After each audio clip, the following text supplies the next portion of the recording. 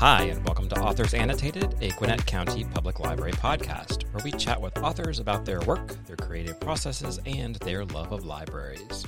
My name is Steve Thomas, manager of our Grayson branch, and on today's episode, we welcome Vanessa Riley, award-winning author of Sister, Mother, Warrior, Island Queen, and A Duke, the Spy, An Artist, and a Lie. Riley's historical novels showcase hidden histories of Black women and women of color, and emphasize strong sisterhoods and dazzling multicultural communities. Take it away, Vanessa. Thank you, Gwinnett Library. And of course, Eagle Eye Bookshop for supporting me. It's a pleasure to be here, and I'm excited. This is day 2 of the birth of Sister, Mother, Warrior, my latest historical fiction. I have about 21/25 plus books out in the world, so they're old enough to drink. And one of my favorite authors says, if there's a book that you want to read, but it hasn't been written, then you must write it. Toni Morrison said that, and I took it to heart because there are stories that haven't been told. Many of the women that I feature are famous during their time frame. And when I say famous, they are known not only in the West Indies, but in England, in America. There are write-ups in papers. The woman Abadoya Toya is a national hero in Haiti for her funeral. It is a celebrated procession with horse-drawn carriage carrying her coffin. Her coffin is strewn in flowers as it's going down the hill to her place of burial. A national hero. And today, she's like 2 lines in a comic book or a children's book. I was speaking last night. I had the privilege of speaking at the Atlanta History Center last night. A woman from Haiti, grown up in Haiti, she said, we hear about the men, and the women are given 1 line. And so as a writer, you always look for your calling, your passion. And for me, it is to return these stories. Because when we forget history, we are subject to repeat it. When we discard history, we devalue ourselves. And when we let the victors, because the victors have the ones who've been telling the stories, the ones who focus the media, when we get a chance, and this is the beautiful time frame that we're living in, everyone can write a story. Everyone can get it out there. And everyone can find that value and showcase it. Because when little girls and little boys realize that their story is not just enslavement, that vision of kings and queens in Africa, it's so far away. It's more present when you think of your great-great-great-grandmother or your great-great-great-grandfather who overcame something and did something well. When I was writing this book, my father would tell us stories. And I kept remembering a rhyme that he kept saying. The lyrics, I'm a little shaky on, but it was something like, it was some sort of farce, but that rhythm came back to me when I was writing this book. And so there is a poem, the prophetic poem that is in Sister, Mother, Warrior, is the beat, is that same beat. So the things that we are poured into as children, it comes back. There are seeds that have been told to us, stories of our ancestors. It's in your soul. So let me tell you a little bit about this book. Sister, Mother, Warrior is my second historical fiction. And I, like many of you, saw that great movie a few years ago, Black Panther. And I saw kids running around going, we're calling forever, and they're doing all this great stuff. And somebody had the nerve to tell me that the Dora Milaje was attributed or formulated from a real tribe in Africa. I said, what? They said, yeah. I said, what? Yeah. I have to go find out because that's the nerd in me. I'm going to research. And I found that the Dora Milaje is modeled after the Minos. The Minos, or the mothers, are the second-tier brides of the king of Dahomey. So the person who personally guarded the king were these warrior women. They guarded him and they guarded the first wives. These women were so revered that the European military was frightened of them. They would come in West Africa, and when they knew these women were coming, they would hunker back. They would double arm themselves because these women, they called them witches. All powerful women eventually are called witches. Y'all know that, right? They called them witches. But these women, when I lit because I went into how do you become Amino? Like, what happens? Like, do they just say, hey, you're born Amino? That's what you're going to do for the rest of your life? In some cases, that might be, but more so when the Dahomey conquered other villages, other territories, they would go through the women and they'd sort them out. You might be a first wife. Hey, you got a cute first wife material right there. Second tier, you look like you could kick some behind. We got a job for you. And unfortunately, the third category, you're going to go walk down the Ouida Road. And I'll go back to that in a second. Abadoria Toya, because of her name, has Yorubanese roots to it. She had to have been one of these conquered people. So she was chosen to be Amino. And their training is so intense, I would call it, 21st century, I'd call it brainwashing. They would literally do activity after activity, strengthening these women. There was a hill that had acacia thorns. And one of the goals is you had to keep going up these thorns, no matter how many times it ripped into your palms, until you felt nothing. That's how these women were trained. That's why they were focused. That's why the only thing that stopped these women in battle was better armaments.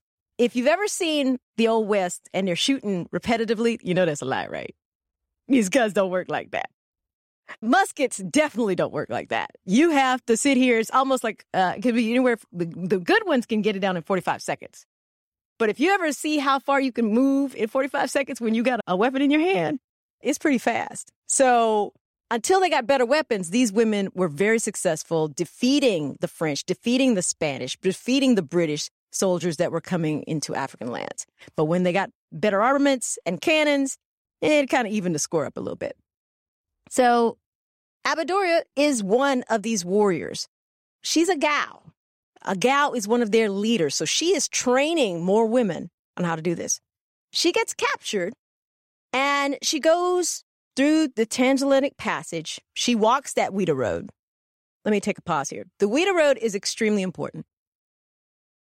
That is the road that if you were sold into enslavement, you would walk that road.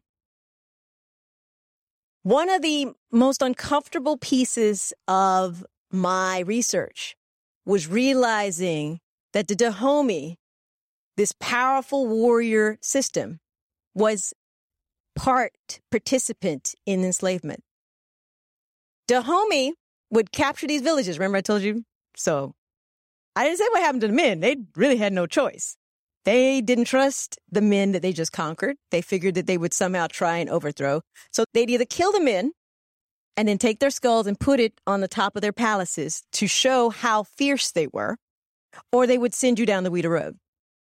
And when they sent you down the Ouida Road, they are selling you to the British, the Spanish, because all of the different, once they figured out how to make peace with the Dahomey, they would actually go to the palace in Cana and pay homage to the Dahomey kings, bring tribute to the Dahomey kings, and then get slaves from the Dahomey kings. So in the world of Dahomey, once again, if you're a man and they conquered your territory, you're either going to be a sacrifice right then and there, the quick death or the long death, being enslavement. If you're a woman and you're cute, you're going to get maybe that first wife potential. If you're strong, you'll be the second wife potential. And if you're number 3, they figure that you can't be trained, you're not going to comply, then you will be sold down the Ouida Road. There's a television show or Netflix series called High on the Hog. In episode 1, the host actually goes to West Ghana. And he's talking about the rice and all these different products that are coming back. But he actually walks that road. By the time he gets to the gate, he breaks down and cries. And I had just written that scene when I broke down and cried because I felt it. I do a lot of research in these books. I try and find first narratives. I research the actual I have maps, so I know the extent of the Ouida Road and how long it's going to take you on foot. And your thoughts that must be in your head as you are walking this road, knowing, they had heard rumors of what's going to happen. They just don't know. This is the end to them. They don't know if they're going to be drowned in the sea or if they're going to be transported someplace. The rumors of how hard and brutal are coming back. But they know they were not chosen. When you go on that Ouida Road, you're not chosen to be a member of the Dahomey tribe. You're being sold. So that's a piece we have to reconcile. She gets up, she's through the transport, she gets to Saint Domingue. Now, for those who don't know, Saint Domingue, which is present-day Haiti, was the pearl of the Antilles. Adam Smith, the great economist, talks about how wealthy this colony is. This colony, because of sugar, coffee, and indigo, is the wealthiest of all the West Indian islands and colonies. Everybody wants it. The British want it. The French want it. The Spanish want it. The Portuguese want it. And when them darn Americans became Americans, they wanted it too. A frightening calculation. For every $5, 4 comes from enslavement, from the fruits of enslavement during that time frame. So it wasn't the moral right that was keeping enslavement a thing. It was the economic right. It took centuries for people to overcome the financial commitments to enslavement so that the morality of it would take hold. But you have Saint Domingue, the pearl of the Antilles. It is getting the most slaves. One, because it's the natural current path. So Haiti, natural current path, when ships want to go the least resistance, you're going to use less wind power, et cetera, to get there. But they also have the greatest need because the average lifespan of an enslaved person is 34 years. If you go to the United States, it's 44 years. Now, immediately one would think that would mean, and to context, if you're not enslaved, if you are European descended, et cetera, your average is 60 years. So in America, if you're enslaved, you're 44 years. Here in Haiti, it's 34 years. Now, one would assume that that's because maybe enslavement is easier in the United States. That would be a fallacy of an assumption. Cruelty is cruelty, boys and girls. It don't matter where you're at. But in the West Indies, we have something called bugs. We got something called yellow fever. We got something called diseases. They done changed names for 400 different times. They get you, you're dead. If you are traveling out of the country and they say these little vaccinations, please get those vaccinations. Because unless you're born there and you've got that tolerance because the mosquito bites, it's going to take you out. And we all, freaked out about COVID. No. They got the old-fashioned stuff that'll really take you out. And so make sure you get your vaccinations if you are traveling. When people look at Haiti today, they don't understand the legacy that is gone. Haiti, or Saint Domingue, was a cultural center. Some of the best soprano operettas are sung in Le Cap, Cap Francois, today Cap Haitian. Port-au-Prince was all these various plays. When these wars started kicking up, a lot of them came to Louisiana after the fact. But there's so much loss because this was a cultural center. That was surprising to me as I was doing this research. But Abadura, when she's enslaved, she has these other talents of healing and herbs. And so she is able to know the types of oils that you get from certain plants to put on the babe's lips so that they don't get lockjaw. Because many of these babies were being born because of the environment. They're catching these diseases, and they would have lockjaw. They couldn't latch on, so they would starve to death. So she figured out how, through the herbs, once again, coming back, that's why I know she had to have been not born in the system, but one brought into the system in Dahomey. And authorisms, because we get to do this as an author, I attribute it to her mother, that her mother was an herbalist teaching these different things, because that knowledge is something you have to see to know which, because, like you go in your garden, you don't know which ones are poisonous. You don't know which one. You got to know so that you will trust somebody to put it on your baby's lips that it's not going to kill this baby. So she had some sort of, through her training, before she became part of the Dahomey, she had some sort of herbalist training. That gives her privileges because anybody on these habitations, which we would call plantations, the French call habitations, that gives you privileges. But see, Abadoria is still a warrior in her spirit. So she gets these privileges. She is beginning to teach the kids, give them exercises. And boy, these exercises look like military routines if you're not careful and watching. Because she has a plan. She believes they're going to be free again.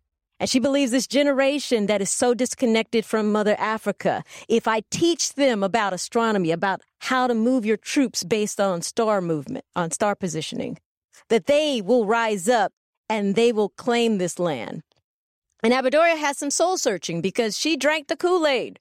She believed what the king said. When the king says, this is what we send these to Ouida, we send these execution, etc. She carried all that out. She was a leader.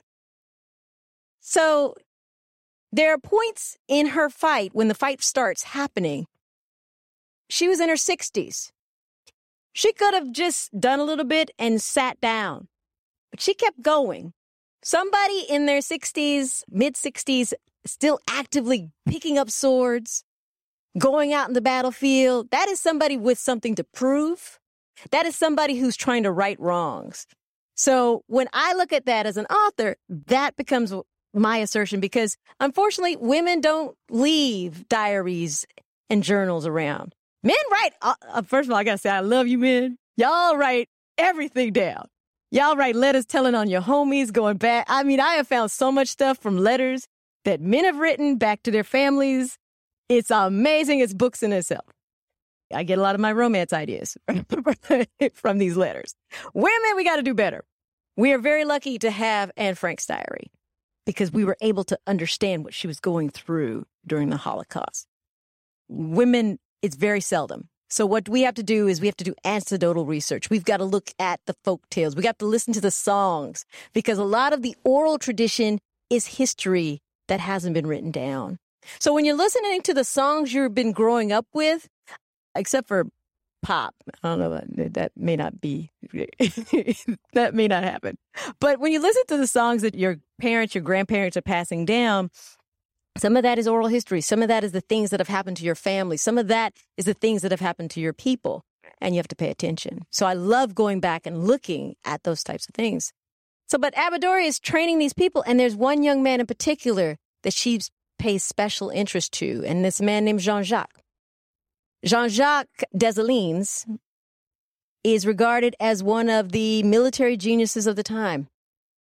This man, born in enslavement, is able to lead the indigenous army, as it was called, because he called the Tainos from the mountain, the enslaved that are now free on the island, the free peoples. He gathers them all together, and they are able to defeat the French. The French right now, at that point in time, Napoleon is on a terror. He is taking over country after country, and many believe that if he was not stopped at Saint-Domingue, he would have been emboldened to keep going. This young man, Jean-Jacques Dessalines, was trained by Abadoria. So this man who comes from enslavement, who now knows how to position his troops as they go through the mountains, as he knows the best routes to choose, as he knows how to surround the enemy in blockade, he has learned that all from Abadoria. So when I found this woman, I had to write about her because who could not, right? But then as I keep researching, as one often does, I find another incredible woman in Saint-Domingue, and her name is Marie Claire Bonaire. Now, unlike Jean-Jacques and Abadoria, Marie Claire was born free. She's never been enslaved. There is a huge earthquake in 1770, and she and her mother go out and they are feeding the poor. They're feeding everybody who's been displaced. Feeding people becomes the mission of her life. She will risk her life at different points to go out and feed people.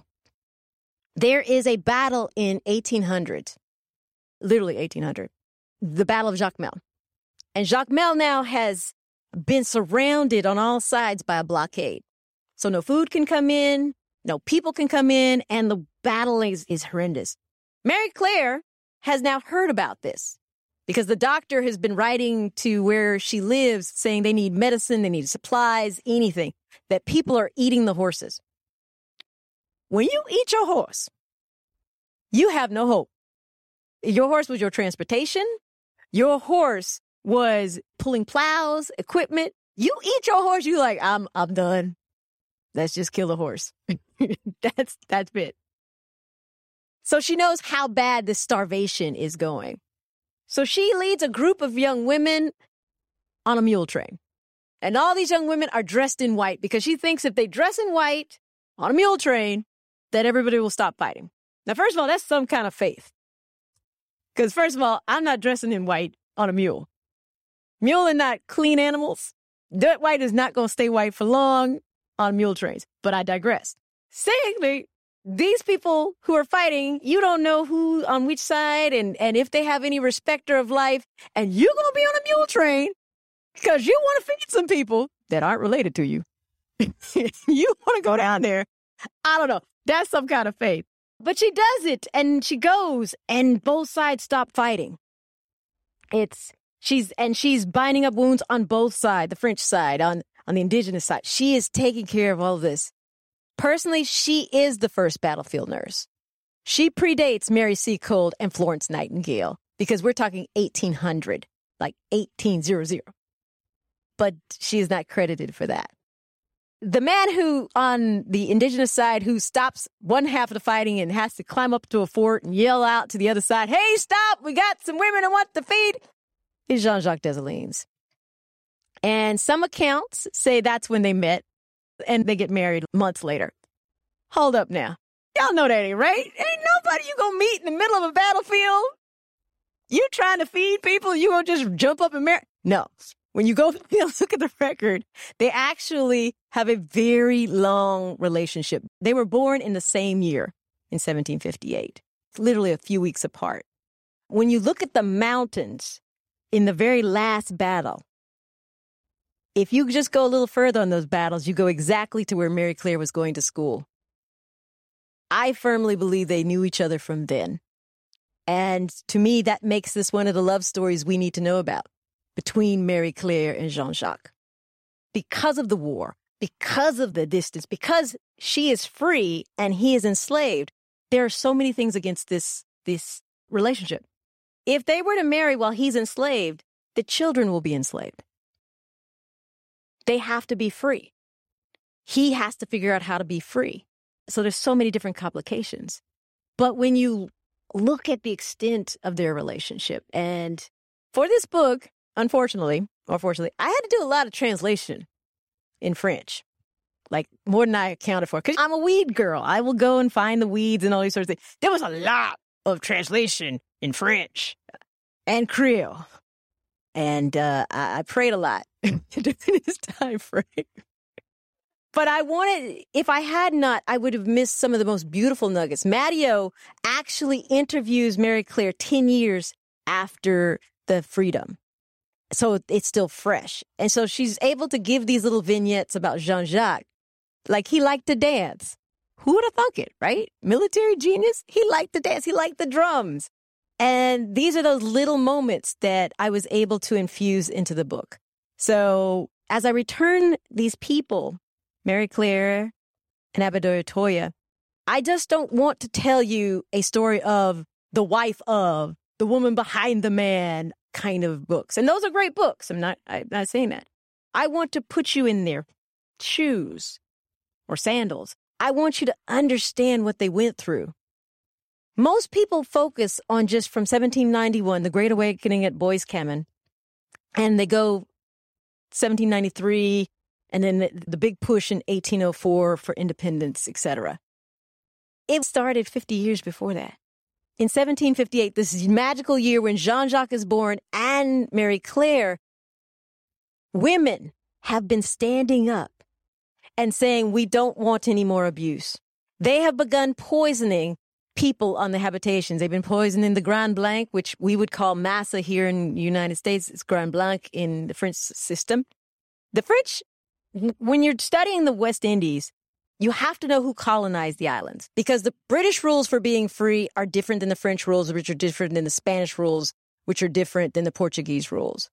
And the French were insidious in some of their rules, and it came back to bite them in various ways, because they had something called the Code Noir. Now, the Code Noir said that if you have a baby by your enslaver and he claims it, then you and the baby are free. Now, what would that do for women in that society who want to be free? They're codifying ways to entice women to get certain behaviors.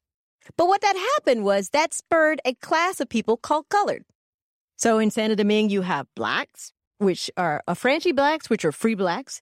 You have enslaved blacks, which are still of the habitation.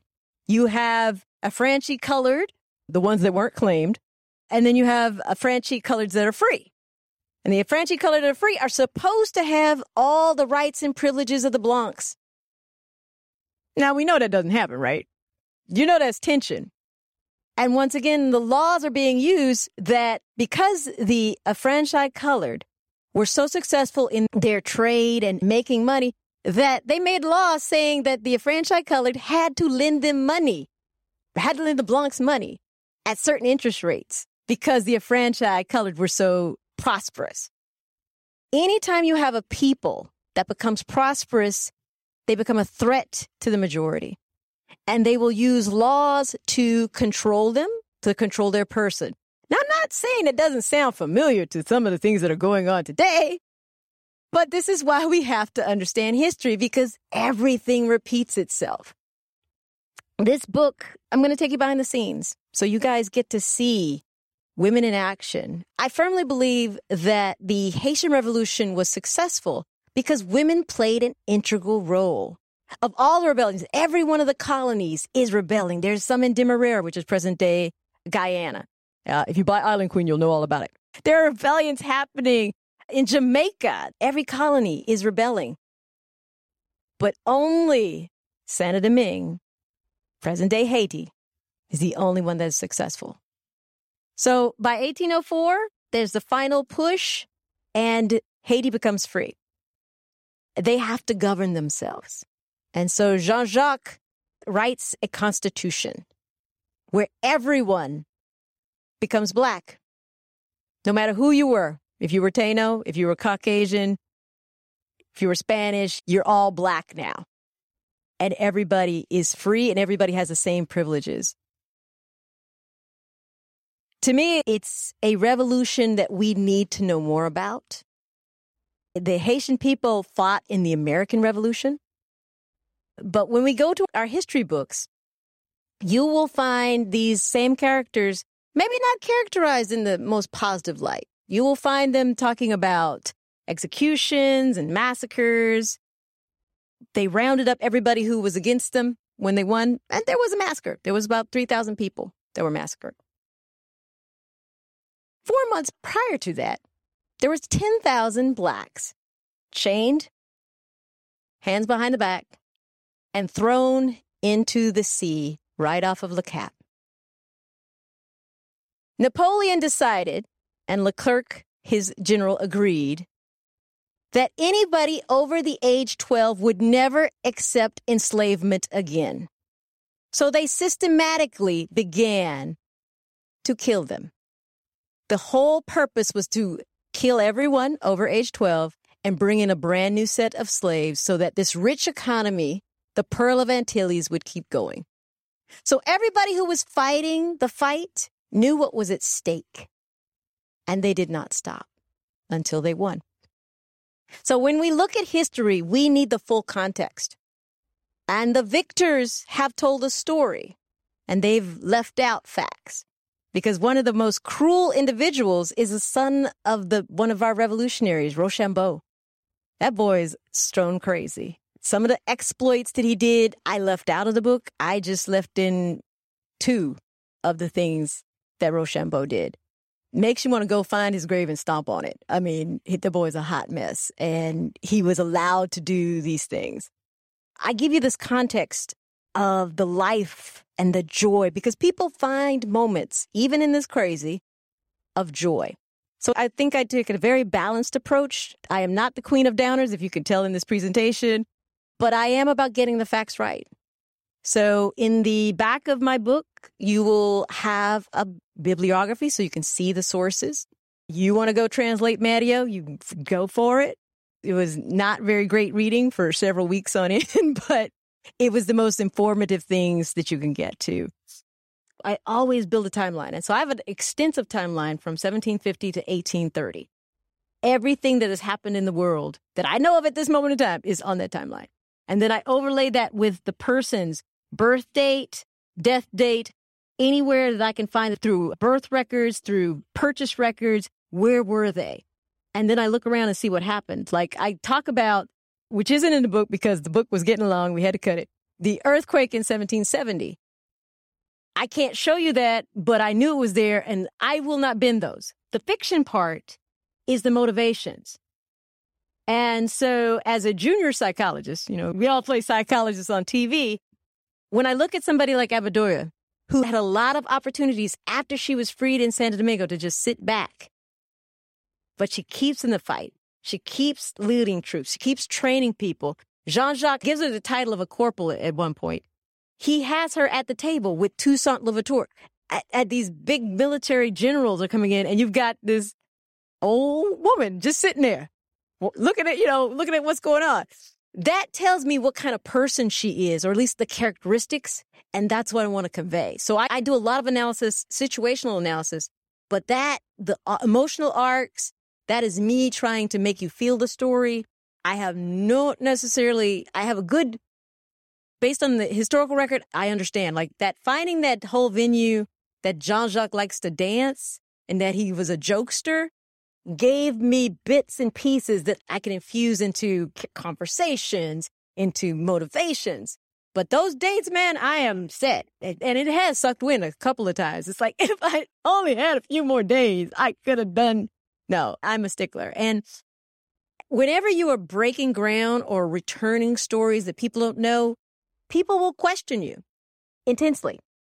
And if I were to move dates, it would make whatever else I'm saying suspect.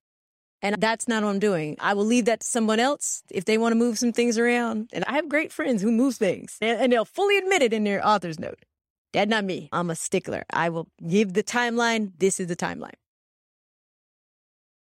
It's the twists and turns. I've laid them out for you. And so there's places for historians to go in and do deeper dives. But I'm going to take you through an epic journey with people who strove to be more, strove to right wrongs, and to gain freedom for this very precious colony. I collect stories. So as a writer, you will find things, right? And you'll just put it aside. And sooner or later, you'll have that moment where you'll do the research and you will begin the story. Because I found Abadoria first, but that's only one side of the story. And I was looking for something to balance it out, because the enslaved perspective versus the free perspective.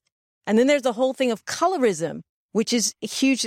By telling Mary Claire's story, I was able to show you the causations and the effects of colorism in the story. Because Mary Claire's grandfather had to have been a Grand Blanc because of how she is freed and because of the privileges that she and her mother have at a hospital that she's working for. And through that, I'm able to vary shades of her aunt and herself, as well as Mary Claire, to show you the colorism story. I got a lot of stories running in my head, but I'm picking and choosing because I like mirrors. I want to show you what is going on from a political sense. The world is a lot smaller than we think. So people in Haiti knew what was going on in Cuba. They knew what was going on in America. They knew what was happening in Britain, etc. We're living in a time, I started this talk, we're living in a time where the book, if it's not there, you get to write it. There are so many avenues. For my career, it's somewhat of a storied past. My first book was traditionally published, and then the browner my manuscripts got, the more difficult it was to find a house. They were some of the greatest rejections in the world I got. Hey, we love her voice. You got anything else? Hey, this is a great story. We don't know how to market this. But when you have a gift, if you get no and you turn away, then it wasn't a gift. It was just a dream. And not a good one. you got to keep going. So I kept going. I independently published, like books 2 through 15 were independently published. And then you know what happened? Hey, Vanessa, we see what you're doing there. Would you like to publish with us? And I'm like, who are you and how did you get my number? But it was the best move to go back to do traditional because that's when my work got NPR, Washington Post. And then it just kept going until I went to a conference, Historical Novel Society. And this is where you can step on your blessings. So I paid $350 or $400 to go to this conference, and you still had to pay $20 to speak to an editor. And I was like, you already taxed me for $400? $20? Really? And my friend said, honey, you already paid $400. Well, why are you just pay the $20? I was like, I don't want to pay the $20. She's like, do it. Just pay the $20. And I paid the $20, and I was at a table with an editor from William Morrow. And I told the story of Dorothy Kirwan Thomas, about this woman who'd been enslaved, that bought her freedom and the freedom of her family, that she has an affair with Prince William Henry, the future King William IV, this beautiful, dark-skinned woman who blows away all the stereotypes that we have been led to believe. And then she builds businesses across the West Indies, becomes one of the wealthiest women. And when the men of Demerara become worried about these black women, these women of color that have this economic power, they begin to tax them for all the rebellions that are happening, saying that they should have stopped these rebellions.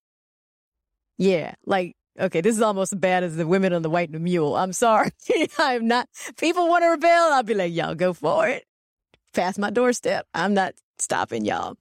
But they wanted to tax them. So Dorothy paid the first tax. Then she got on a boat, went from Demerara, which is below the equator, all the way up to London, forced a meeting with Lord Bathurst, the Secretary of Colony and War. He took the meeting because she showed up in a carriage, like an 8-horse carriage.